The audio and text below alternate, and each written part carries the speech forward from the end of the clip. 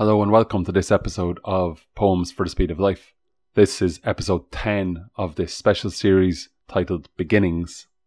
Today's poem is slightly different. It is 3 different segments of a much longer poem by Alfred Lord Tennyson. After the death of Tennyson's friend Arthur Henry Hallam of a brain hemorrhage at the age of just 22, Tennyson worked on this poem in Memoriam AHH for 16 years between 1833 and 1849. The poem was published in 1850, the same year Tennyson became the UK Poet Laureate following the death of William Wordsworth. The full piece is almost 3,000 lines long, written in 133 interrelated short lyric poems or cantos. For the purposes of this episode, this is going to be much different than the typical episodes on this podcast, which take one complete poem as their starting point and end point. So here, I'm going to take just 3 of Tennyson's cantos in Memoriam AHH, and I'm also going to read them a little out of sync. I'm going to start with Canto 22, follow that by Canto 5, and finish with Canto 7. In Memoriam AHH by Alfred Lord Tennyson. Canto 22. The path by which we twain did go, which led by tracks that pleased us well, through 4 sweet years arose and fell, from flower to flower, from snow to snow. And we with singing cheered the way, and crowned with all the season lent. From April on to April went, and glad at heart from May to May. But where the path we walked began to slant the 5th autumnal slope, as we descended following hope, there sat the shadow feared of man, who broke our fair companionship, and spread his mantle dark and cold, and wrapped thee formless in the fold, and dulled the murmur on thy lip, and bore thee where I could not see, nor follow, though I walk in haste, and think that somewhere in the waste the shadow sits and waits for me. Canto 5. I sometimes hold it half a sin to put in words the grief I feel, for words like nature half reveal and half conceal the soul within. But for the unquiet heart and brain, a use in measured language lies, the sad mechanic exercise, like dull narcotics numbing pain. In words like weeds I'll wrap me over, like coarsest clothes against the cold, but that large grief which these enfold is given in outline and no more. Canto 7.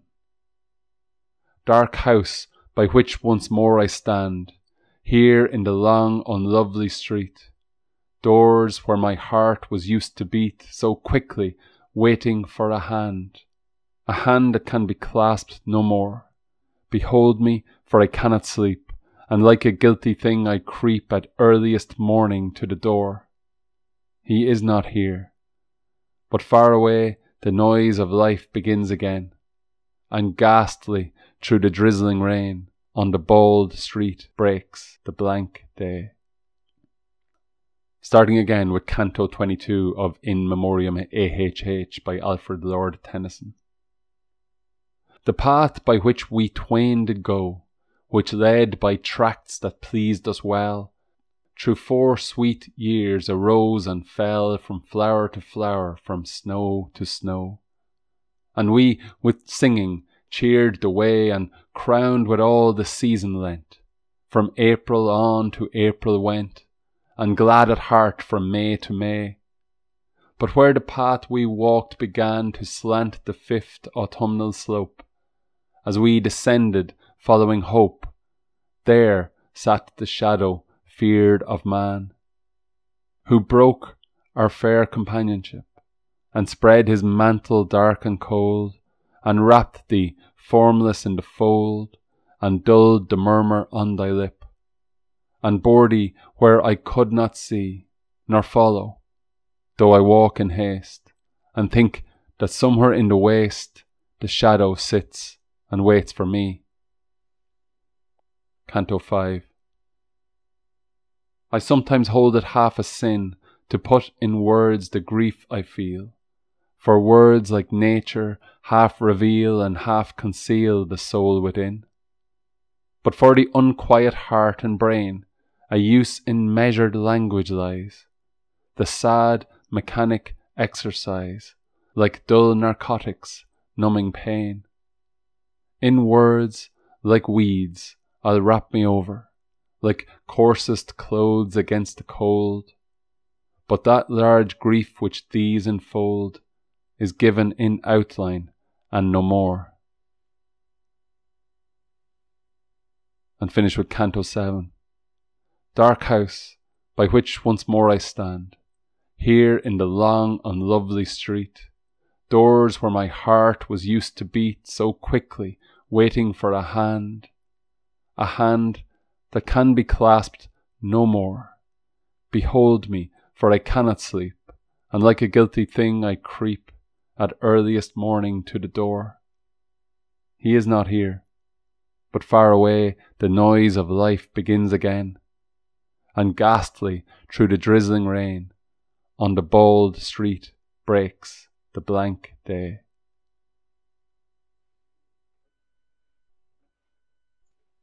I hope you enjoyed listening a quarter as much as I enjoyed reading this poem.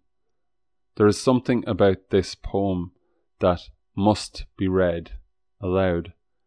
The sounds of the words, the sounds of the lines, the rhythm. Throughout this entire poem, the rhythm is that A, B, B, A. There are technical terms for it which I won't go into. I don't fully understand, to be honest.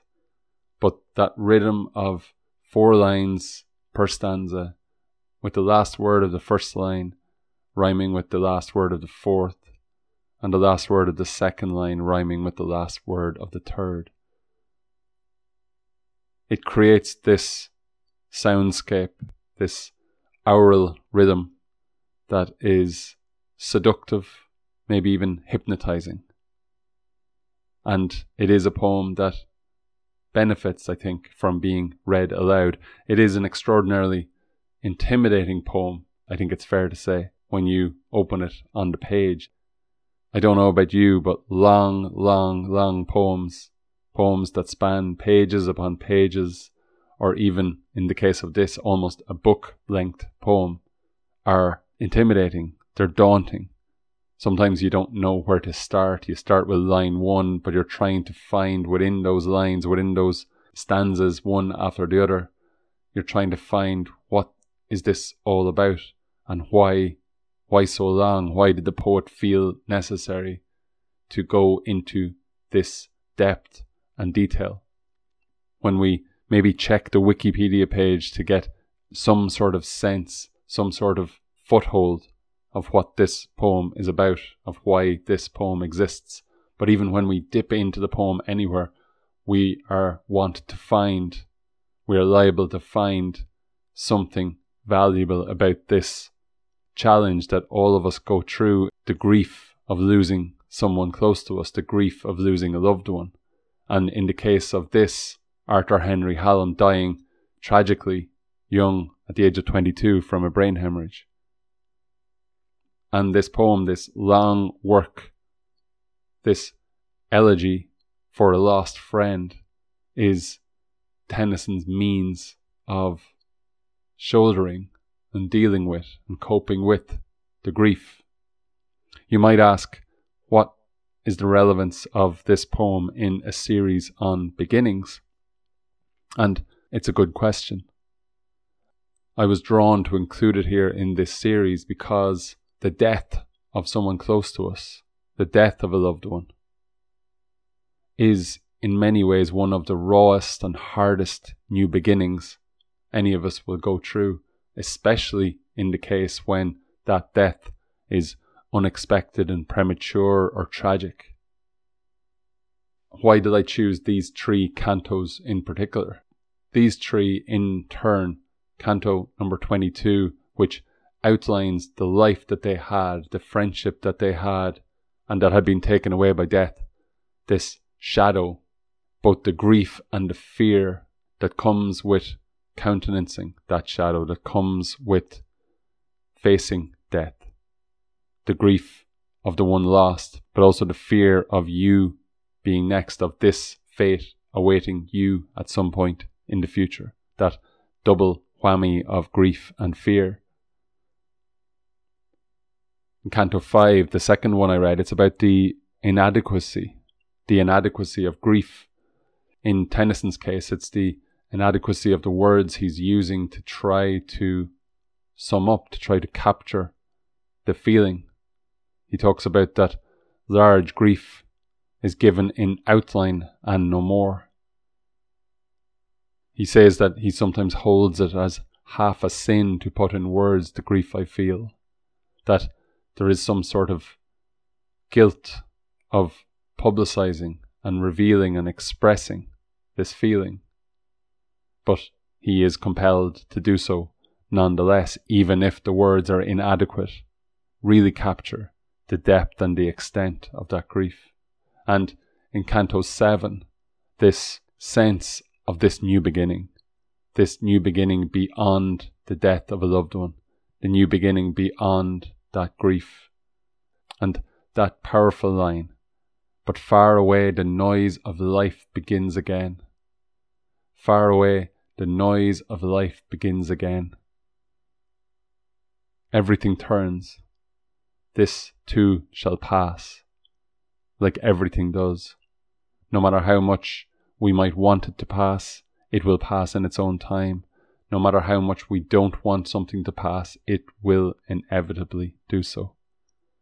And that is the reason that I included this here, this incredibly powerful poem, even segments of it. I think you can dip in anywhere. You can find In Memoriam AHH on the internet, and you can literally scroll or scan to any part of that poem.